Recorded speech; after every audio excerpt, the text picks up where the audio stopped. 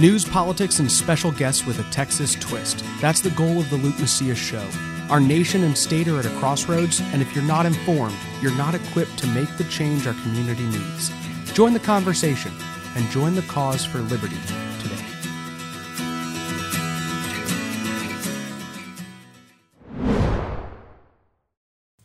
Welcome to episode 86 of the Luke Macias Show. I am joined by two attorneys who are some of the, most ardent, articulate, brilliant legal minds that conservatives in Texas have to offer us, which could be a bad news for conservatives, or it could be a blessing. We're going to find that out today. Matt Rinaldi and Warren Norrid. I asked them to come on and talk to us about some of the various different actions that Governor Abbott's taking, and just how they relate from a legal perspective. And then Warren, we're also going to get into some of the different lawsuits that the governor is experiencing currently, and you can kind of update our listeners on that. So Matt, I know that you recently had some commentary that you put out regarding two proposals that were put out, one by the Florida governor, Ron DeSantis, and one by our governor here in Texas, Greg Abbott, both to address violent riots. Mm-hmm. And so there's a clear distinction within some of the policy proposals and some overlap. Why don't you kind of give people an update on what those are? Well, I'm going to go over Governor Abbott's first, but I don't want to imply that came first. Governor Abbott, like he has been on reopening, like he has been on everything else, is following DeSantis, decidedly making decisions afterwards. So DeSantis came out with a proposal to combat rioting, and then about a week later, Governor Abbott came out with his proposal, which included portions of DeSantis's proposal, but left out the good stuff. So like Governor Abbott, for example, had 6 points. One, so the following 4 acts would be felonies: causing injury or destroying property in a riot, striking a law enforcement officer during a riot, using lasers to target officers, blocking hospital entrances and exits, using fireworks at riots would be a crime. And aiding and abetting riots would be a felony, and also would be subject to civil actions by the Attorney General. Now, that misunderstands really the problem, which is that Democrat DAs are not enforcing the current laws we have against things like arson and assault, and letting these rioters free. Even the ones that are arrested are let free without bail. So none of this changes that. The first 5 and part of the 6th point that I just mentioned, they're all enforceable by those same DAs. Yep. So if they're not enforcing the law now, they're not going to enforce this. Lastly, the number 6, the part enforceable by the Attorney General, yes, that will have some effect, but it frankly isn't enough. Now, to go over what DeSantis did, Ron DeSantis included some of the defunding the police proposals to disincentivize cities to defund the police, but also included 3 very important things, one of which was victim compensation. It waives sovereign immunity to allow the victim of a crime related to a riot to sue local government for damages where the local government's grossly negligent in protecting persons and property. Now that goes right to the heart of the DAs and cities that are electing those DAs. Financially, and that will actually have a real world effect. Second thing is related to obstructing roadways. He includes a 3rd-degree felony to obstruct traffic during a riot, very notably absent from Abbott's proposal, and holds that drivers are not liable for injury or death caused if fleeing for safety from a mob. I mean, I think that's important, right? Because these DAs aren't only protecting the riders, they're attacking the individuals who are protecting themselves. We saw that with the couple from St. Louis. And then the last one that I wanted to point out was, what was the third one? I was just talking to Warren about it. Prohibition on obstructing roadways, victim compensation, and government employment and benefits, which is very important. Terminates state benefits and makes anyone ineligible for employment by state or local government if you're convicted of participating in a riot. Very important. We saw many public school teachers were arrested in Portland and put right back on the streets. You shouldn't be working for the government if you're participating in a riot. And Abbott left these off. The reason why he left them off, I believe, and I suspect, is because they were the points that Democrats objected to very vocally, because they're the points that actually make a difference. Yep. And he left them out. And that's why I think his proposal won't really have much real world effect. So Ron DeSantis comes out with this set of proposals that are going to address the riots. And then following that, Abbott comes out with his own set of proposals, removing these three parts. One that says if you're a public employee and you're participating in a riot, you're going to lose your pension, right? You cannot go do that, which, by the way, you would not have public employees going and being violent rioters if they knew that I'm potentially got my entire retirement at stake. And then saying, hey, you can't obstruct roadways.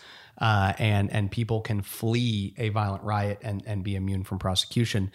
And then also empowering you, the citizen, if you are in a violent riot and you are there as a result of the fact that all of the local officials, which is what's happening in these urban centers that are run solely by Democrats, if they have all created an environment where they are encouraging this type of behavior to happen, then you're going to at least have some legal standing to go sue them and say, hey, I was a victim of a crime that you basically allowed to happen, which that to me also points to the problems with the proposals that Abbott and even DeSantis and some of those had, where they say, hey, we're going to further empower local Democrats to, if they want to, go after these violent rioters. They don't need further empowerment, as you've pointed out, because they're not currently enforcing the laws that are on the book. So Warren, what do you think? Well, I get asked all the time because of the lawsuits, what can the governor do that would not trip my wire and accusations of unconstitutionality? Because I tend to believe that a lot of what he's doing is wrong.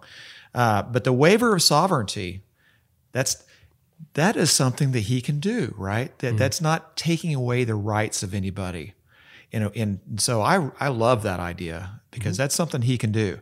I like the idea of if you're, and because we think about this all the time, you're going through downtown and somebody decides we're going to have a riot and you're in this zombie apocalypse situation where are you going to let the miscreants destroy your car?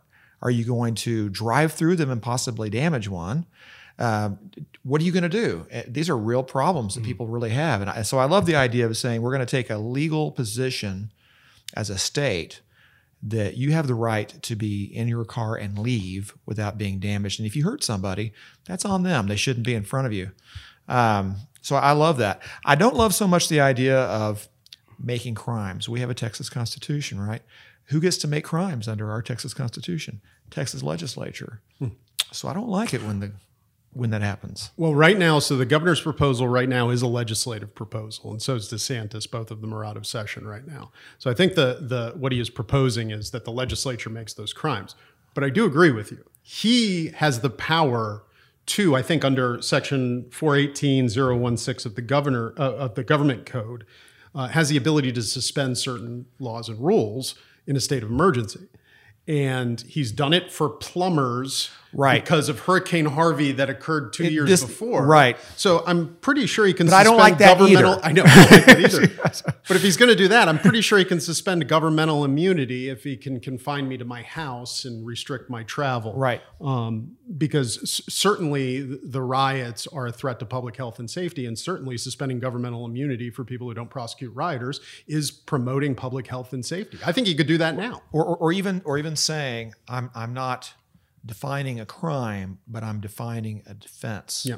And so if you're fleeing bad guys, and you think that rioters would get a clue. For example, don't run after guys that have AR-15s. That's probably not going to work out well for you.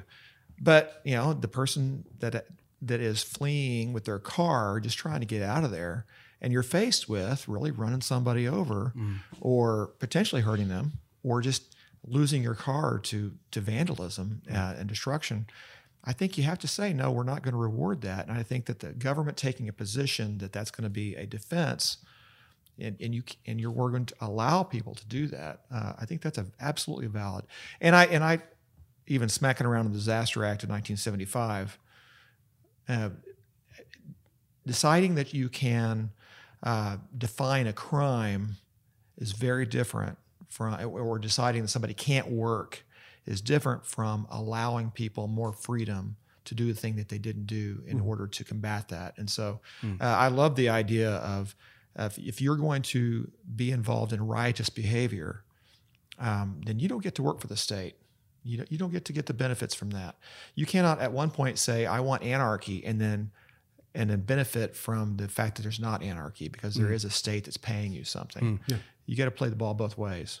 So I think that any of this development is good, but I really think the biggest problem is that if you tell people they have to go back to work, they'll have less time to riot. And if you tell people they can't work, then you're asking them to riot. It's almost a request. Please riot. I'm not letting you have money. I'm not letting you earn money. I'm creating a situation where you have time on your hands and you have nothing better to do than to go see what the riot's up about. We were talking about this before the riots and the disaster of Mr. Floyd. You are going to have issues when you say people can't work.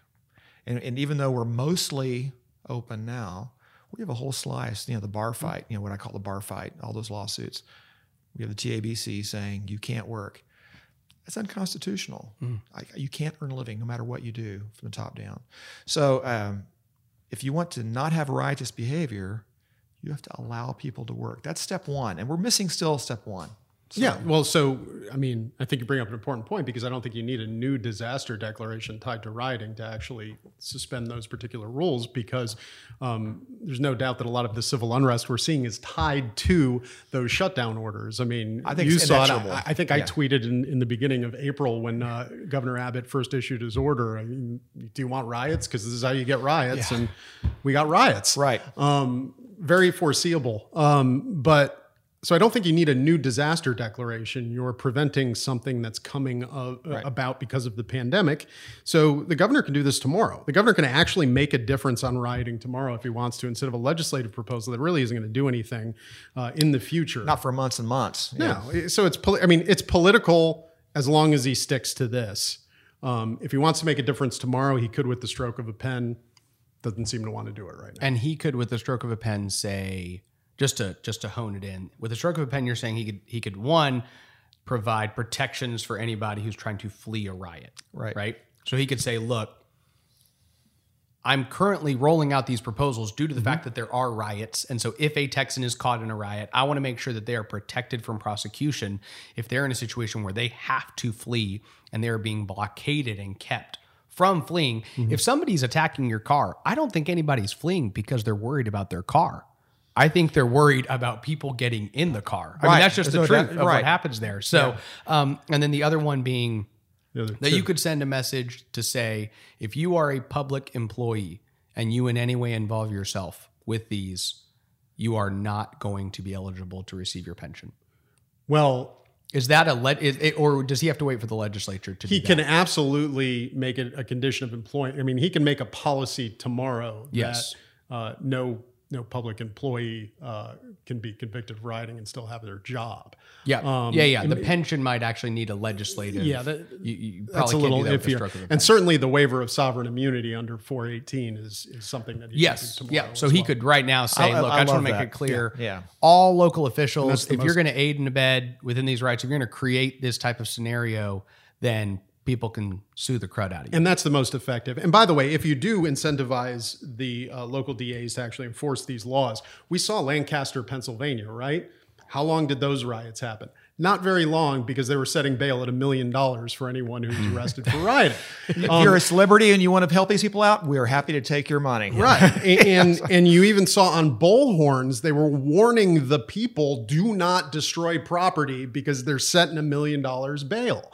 So they're very aware of the enforcement. And once you start enforcing this, these riots will disappear. So, Warren, separate from the rioting, you're involved in a number of legal actions against the governor. Right. And then probably familiar with others that you might not be directly involved with. Do you want to kind of give us just a general update on the lay of the land? Where are we, legally speaking, when it comes to legal actions that are really challenging the governor's unilateral authority that he has acted as though he has? Sure. Back in April, right about the time the Shelley Luther case came about. Shelley was actually part of a team of about 12 or so plaintiffs. And we tried to go up fast, right, to writ of mandamus to the Supreme Court. And the Supreme Court wrote this wonderful concurring denial. It was beautiful. It was a work of art. 4 of them said, we'd like to see you another day, but not today. You've got to work your way up. So, okay, fine. And about that time, Shelley Luther had her she was the only one of the plaintiffs that said, no, I've got to open. And so that started. And we still have counterclaims. So we put counterclaims against the governor in the state of Texas. And that the governor and the state were let off last week by Judge Moyer. And so we're considering the opportunity that judge is in Dallas County. Yeah, and he has an excellent opposing candidate in an upcoming election. I'm just going to say that, you know.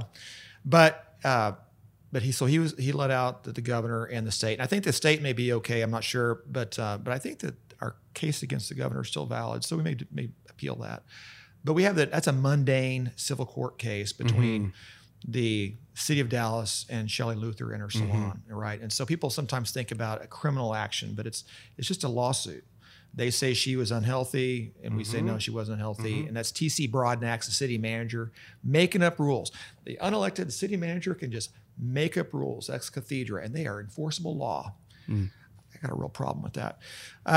But the other interesting things, the big one that we filed probably a month ago now is the contract tracing case, $295 million on a non-public, badly bid process. We talked to a number of the players that actually bid on that. We have a declaration from one of the actual people that were part of that said, look, this is not the normal way that we normally see. Normally there's some give and take. People will say, maybe we have a better way of doing this than throwing people at it. And so we filed that, and I think we got an injunction hearing in the middle of October on that. It's going to be a lot of fun. Have we spent any of that money yet? We have spent money on that. We absolutely have. Absolutely. So, but nobody knows how much at this point. I don't think anybody knows how much. Yeah. So it's so fast. We can't reach. You know. And to know the contract effect, to be quite honest, I mean, no. Well, that's one of the criticisms is that we're spending money and we're not really seeing what's going on. So it's interesting to see where contact tracing is in like full enforcement. You have I was talking to a friend yesterday who's in DC, and in order for him to when he's going to church, his church is taking a list of all attendees and sending that to City Hall. Wow. Right. And so that's the reason he's not going to church. They're doing like 25%, I think, capacity is what the churches are there. But I mean, he told his pastor, he said, I love and respect you for various reasons, but I'm sorry, I cannot come to your church right now. If you're literally going to take my name and send it to the government to let them know I'm there, I can go to a restaurant without doing that, but I can't go to church. And so it's interesting where you see that kind of that full level effect. What I thought was weird with the contact tracing too, was that it's over a 2-year period of time. I mean, it wasn't like, hey, we need you to come in and just start helping us now. It was like, we want to spend $300 million over several years. Well, this is the funny thing is we have a constitutional provision that says the contracts are not supposed to be more than 2 years. And it's more than 2 years. Now, it's not a lot longer than 2 years, but it's more than 2 years. So we're just ignoring these standard rules. Yes. You know, is there some reason why we can't at least publicly post the bid spec and let people really put out proposals and have the back and forth that you expect to have when you're doing a major proposal like that? No, we don't need any of that. We're just going to give it to my soon to be good friend MTX, and they can have it all. So they're part of the suit. And to that same extent, you go, why are you spending $300 million to follow me around 20 months from now? Like, what is it that you're planning on doing in 20 months? Well, some of it's in the play now. You have, I mean, what is it? Estimated we're catching 1/10 of the cases, and we have 150,000 positives in Texas, so 1.5 million. Okay, picture contact tracing on the flu. Okay, have you left your house? You've been exposed. Okay, now you can stay home. There you go. Now you. Sorry. There you go. It's pretty much the same thing. Give me $100 million. Well, I think a lot of it ends up being, you know, post 9/11, we had what we called security theater, right, where people were just running around, people in BDUs and off in soldiers' uniforms with unloaded weapons to make people feel good. And now I think we have the mask mandate, which is very similar. It's virus theater. We have the CDC has posted a report that showed that outside healthcare environments, the masks are not valuable. I mean, that was based on the H1N1 from a couple of years ago, and so or the flu. And so we know that these things really don't have a substantial impact. Okay, so I'm wearing my mask. I open the same nasty door of the restaurant that everybody else has touched.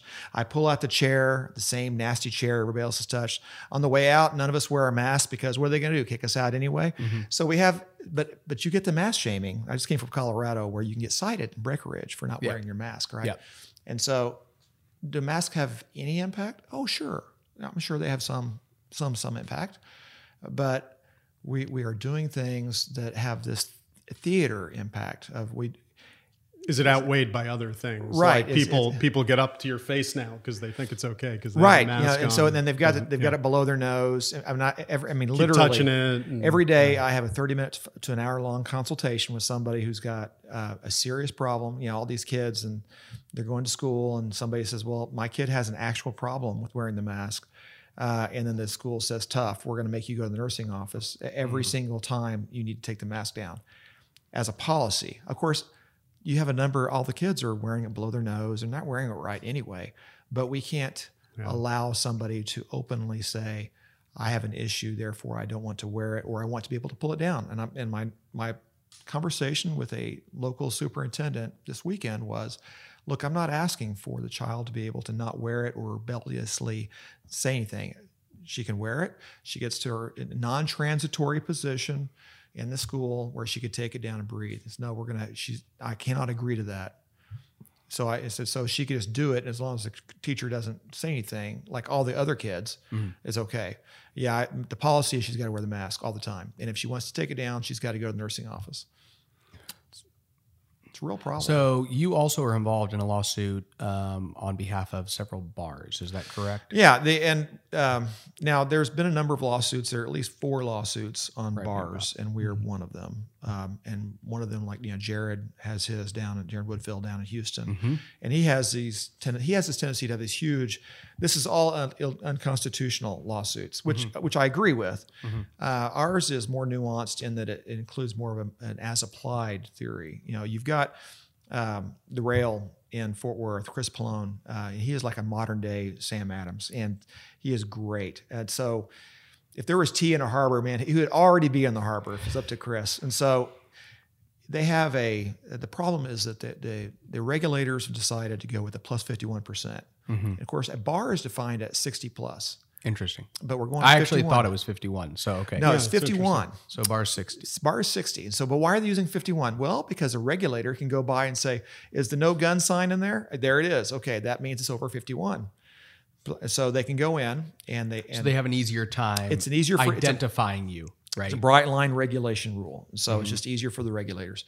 And that would be not insane, except that it is if it's enforced in a way that doesn't take into account what you're doing. I'm real big on the right to work. If you want to have people not rebelling and not rioting, you need to have them be able to work so they can earn money. The way we do it right now is that if you have a 50 plus 51%, then you cannot be open for any reason, for no reason. You can't have a church picnic with no alcohol there. You can't have a band practice. You can't have a charitable event bingo thing. You can't do anything. You have to remain closed, or the TABC will come by and they'll cite you. And they'll say, well, we'll suspend your suspension if you'll sign this document that says all of the governor's executive orders are law, and I agree with that, and I'm going to follow it from now on. And then we can play games. You can get a food truck. And so you can start selling a pretzel for $5 and you get a free beer. And that's okay. So it's turned into we are almost a prohibition level era of kind of playing games with this. And so and this is what I want people to understand. The way the system works now, let's say I've got a room this size, it's a bar. And if it's all it is, it's a bar. It's plus 51%, and it's illegal to operate for any reason. I can't have a non-alcoholic event at all in my bar. I have to just totally lose money. The governor's order doesn't say I don't have to pay my lease. The governor's order doesn't say that all of my bills get to stop too. It just says I can't make any money, or even have anything that doesn't make money. But if I take the same room doing the same thing and I put it inside a Chili's, so it's surrounded by a restaurant, but what's going on in my bar is exactly the same. Same thing. Well, now it's okay. So what was sick, because that's what they're using for, is the health and safety code to come after them. They're not saying that we've got a new regulation. They're just saying we've defined you as operating while sick and unhealthy. Same thing. Suddenly that's okay. So if you surround the same bar with a restaurant, now it's okay to have. If the governor said bar areas are off limits, so everybody has to close their bar, at least that would be consistent. But this is unequal treatment to say, put a pretend restaurant around your bar by putting a food truck out there, or like that's safe or more sanitary, or have any restaurant by your bar and that's okay. Or you get like the New York restaurants where they sell food and it's like for $5, one peanut. Yep. It's a peanut. And a beer. A peanut. And then you get a beer. Yes. And so that's I like when it was games. like, the guy says menu, he was like, a couple stale pretzels. And then right underneath it was like, no, really, they're not very good. You know, and the bar owner was just like, okay, here you go. Here's your gin and tonic. You know, I mean, just trying to figure out how to make 3 weeks I was at a bar and it was truly prohibition. He was not supposed to be open. The lights were off. We could all see from the lights coming in. This is a downtown area nearby. And we were all in there and the doors were closed. I happened to know the guy that was owner, and we were all in there drinking and paying with our credit card for our booze that was totally illegal. And I'll just say it right out here. I don't mind. You know, what is wrong with this? Didn't we learn this between was it 17th and 21st, 18th to 21st amendments to the Constitution? We learned that was not a good way to go. But so let's also point to, under the bar prohibition, Texas wineries are completely closed, and breweries as well, and distilleries. But interesting thing, in Greg Abbott's Texas, wineries are completely closed. But in Gavin Newsom's California, I can fly out there and go to a winery right now. I tasting like appointments. They're open. When we first started this thing, the people who came to us first were the vape shops. Now, vape shops are actually essential under the definition because they are consumer electronics. Looks weird, but that's what they are, right? But they really aren't of the ilk that the county judges like. So they didn't make the cut, and all the county judges and cities were trying to close them all down. So we started to file those lawsuits, and we filed one in San Antonio, and we all came to an agreement when it finally got worked out. But the liquor stores, liquor stores are essential. And I keep going, why are liquor stores essential? Not that I want liquor stores to be closed, but why are liquor stores essential? Yep. Well, the alcoholics will go into withdrawal. And I go, okay, I've known alcoholics. They're not going to withdrawal. They will go buy this cheap beer and the wine at the grocery stores. They are not going to go into withdrawal because they can't get Jack Daniels, right? That's just not going to happen. But more importantly, is that a finding anywhere in any whereas in any of these executive orders? No. But county judges, they drink wine and they drink hard liquor. They don't do vapes. So vaping was not illegal and non-essential, had to be closed. Well, every liquor store gets to remain open. Yeah. So it's and one of the points that I think has been made time and time again, and every single time the governor has one of these rollouts of opening things back up, is that none of the regulatory decisions are being made with any type of data that backs them up, with any type, and there's not even an explanation as to why. They're not even pretending. They're done. Because it's like they know that the explanation would make no sense. So instead, it's like, hey, we've decided these people should still be closed. Well, why? Well, yeah, and I remember, you probably remember the TV interview that Abbott did when he was asked about bars, and he was talking about how, they go in there and they start drinking, and then they get closer to each other, and blah, blah, and you're going, that's everyone, every place they go. I mean, and also to the understanding that, You're explaining what you've witnessed at one bar one time. That No, another bar owner couldn't just say, "Here's how we're going to conduct business," and that people couldn't go in there and say, "Hey, during COVID times, we're going to be a little more careful." It was the father ran at the dinner table, like, I'll tell you what's really causing all this COVID all around. It's those kids at the bars. Yep. That's what we heard out of Abbott. I mean, absolutely no data, nothing to support it. Maybe the last time he went to a bar was like the Start Club in 1970s or 80s, whenever that was. They get this idea bars look like writhing young people barely dressed, doing strange things on the dance floor instead of cheers, which is what most bars are. Although I think if you look at the contact tracing data, I think what did they do? Tie 3 cases to restaurants in the state of Texas. Yet, we scale back 75 to 50% capacity, which also doesn't mean anything because you have 6-foot rules. So the 75 and the 50 are basically a 50% capacity anyway. I feel like, Warren, a lot of the things you've even talked about today, I was thinking through, again, reiterate the reason that we think government should be really small. And my point being that, okay, a bar is 60% alcohol, right? But we're just going to say 51% for the sake. So really, you could be a restaurant even legally in the state of Texas, but we're going to treat you like a bar and shut you down now. Yes. So there are restaurants who are not bars, even according to the state, that are being treated like a bar because it's easier for the bar to distinguish them. Is that correct? As long as it's a restaurant, or that if it has a restaurant permit, which is a secondary permit for the bars, then they're okay. Even if they have a 51%. Yes. If they have the secondary, but they have to have that. They have to second, and I think that. I tell you, it depends really on the regulator nearby. There are TBC guys that are, we had one in Fort Worth, and they had a metaphorical SWAT team of 5 sets of cops and 4 TABC people because Pallone is a leader of the resistance, right? There was a Saturday about a month ago where everybody was encouraged to open up for one day. Not selling alcohol. Well, Lord forbid they can't sell alcohol, but they were having an event. They're just being open. And that was the funny thing about Pallone. He had a non-alcoholic concert and they had tape marked, everybody 6-foot distance. They were doing everything right that every restaurant could possibly do. And they told everybody they're going to do this. And like 15 minutes before they're going to start the show, TABC comes in and says, "We're going to shut you down. You got an hour to get everybody out." And you look around and you say, "Okay, you are deciding that because we're plus 51% right here, that we should not be able to do this event." But go down the street to the Chili's, and I pick on Chili's all the time because we all know, right?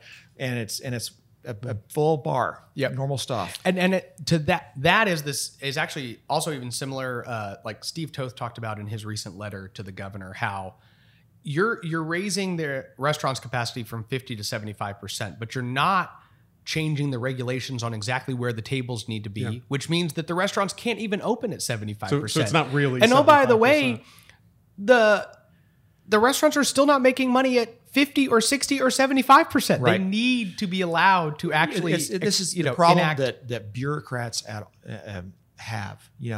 Is Greg Abbott giving up his salary? Nope.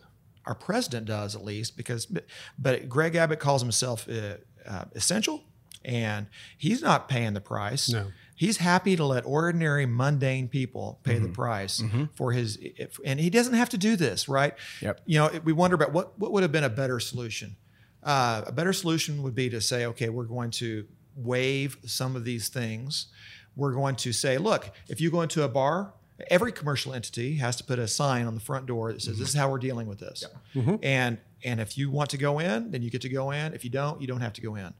And all these lawsuits that we filed, none of them were filed a day into this or 2 days into this, right? Or a month into this.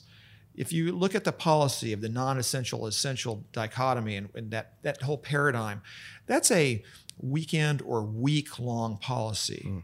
That's not a sustainable policy. And people can say, in fact, I've had a lot of young women say, if the governor was a female, I bet the salons would have never been closed like that because a lot of the ladies go, no, that's you think that's non-essential. I think it's essential. In fact, it's kind of a funny deal. They even talk about in the executive orders, you can get your dog groomed. Yeah. Yes. That's essential. You can get your dog's haircut, and that's okay, while you're all sitting in the waiting room, COVIDing it up. Yep. But if you have people going there to get their own haircut, I'm sorry, that is just beyond the pale. We have to put you in jail if you do that. Yep. And then the other one that's funny in the Shelley Luther case, her salon is right next to a knick-knack store. Now, the rules in Dallas were that they were not putting people in jail for stealing less than unless you stole at least $750. Yes. You didn't go to jail. So Shelley could have gone next door and shoplifted $700 worth of stuff. And Dallas says, so busy, can't reach. You got to do what you got to do. But if she goes in and she opens her salon and serves $1 per person, it serves people, you go to jail. Yeah. And so then you get to the funny part where the governor says, the GA-22, I didn't mean to put people in jail. I didn't know you were going to put people in jail for this. So I'm going to retroactively make it legal for salons to be open as of April 2nd. Yeah. And that's when I go to the trial court and say, okay, trial court, if you think that the governor can make laws ex cathedra, create crimes, make and suspend laws however he wants, can he also, does that limit it in any way? Can he now retroactively make her actions legal? Therefore, there shouldn't be any TRO. Therefore, there shouldn't be any order for contempt. Got me. Well, that's what's been the whole problem with all of this since the beginning, right? I mean, so the governor purports to make law under Section 418 of the Government Code, right? He comes out with an executive order at the beginning of April, which does not articulate a stay-at-home order. But then he goes to the media and says, yes, this is a stay-at-home order. You're not supposed to leave the house unless you're patronizing an essential business. Mm-hmm. Okay, well, that's completely different than your order says. So everybody listens to him instead of does the order. Everybody's confused. Nobody knows what the deal is. Same thing with Shelley Luther, as you just described. And same thing with the mask order, right? So we have a mask order that says that the police may not detain a person for purposes of enforcing this order. Well, how are you going to write him a ticket if you can't detain him? Right. Yes. So I've got a gal contacted me last week trying to get into Tarrant County Courthouse during the Commissioner's Court. She's wearing a mask, but her child, who's 2, is not wearing a mask. She gets a criminal trespass notice. Okay. What part of shall not detain are you talking about? Okay, so the governor's order says you can be less than 10. If you're less than 10 years old, you don't have to wear the mask. And he also says nobody can make rules that are more that do not comport basically with my rule. And then so some sheriff's deputy is decided, Judge Dredd, I am the law. They don't know. And so they're just enforcing whatever they want. Mm-hmm. It's like, okay. And then you get with the original orders where he prohibited localities from fining people for mask use. And then all of a sudden the cities, like his office, didn't tell the county judges this. The counties say, okay, we're going to fine businesses. And he says, okay, you unlocked my code. It was like the cheat code in a video game or something. Okay, that was my secret. You found it out. Congratulations. You move on to the next level. I mean, what? You're embedding codes in your orders? No. His behavior during all of this has just been one of inconsistency, unsuredness, fear. I mean, you see it. He's very unsure of what to do. We've seen no leadership.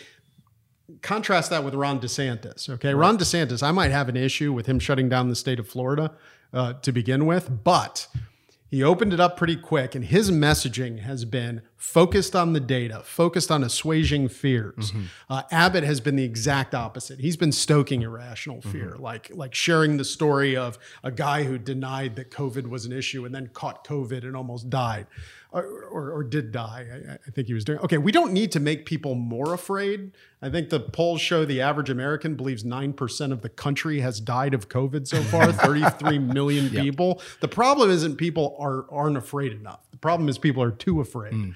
And we just haven't seen leadership out of the governor on that. Well, I think that there's the whole problem is that he's not really adopting what we would consider Republican values. Mm-hmm. He's trusting in his own smartness. He's anointed, so he can make these rules and balance all the legislative things that we want to balance. without anybody having any impact. So I'm not sure why he would do that. If you really believe this stuff, first of all, if you come out and say, look, COVID is transferred by surface germs mostly. Mm-hmm. So I want everybody to put in your brain this subroutine of don't touch other people's stuff. But instead of doing that, he says, here's a set of rules. Like I kind of look at it like as an Old Testament versus a New Testament approach. Here's a set of rules, but the right way to do it is to say, no, here's a principle. Don't touch other people's stuff. And so when you go to put gas in your car, there is no set of rules that say don't touch the gas pump. But if you say don't touch things other people have touched, then people go, okay, I'm not going to touch the restaurant door unless I have to. I'm going to wipe the gas pump before I use it again because I don't know who's been using that. If you instill a principle of don't touching other stuff and let people use their brain, then maybe the saloons, the bars develop a path that's forward, that's better than what the bureaucrats will come up with.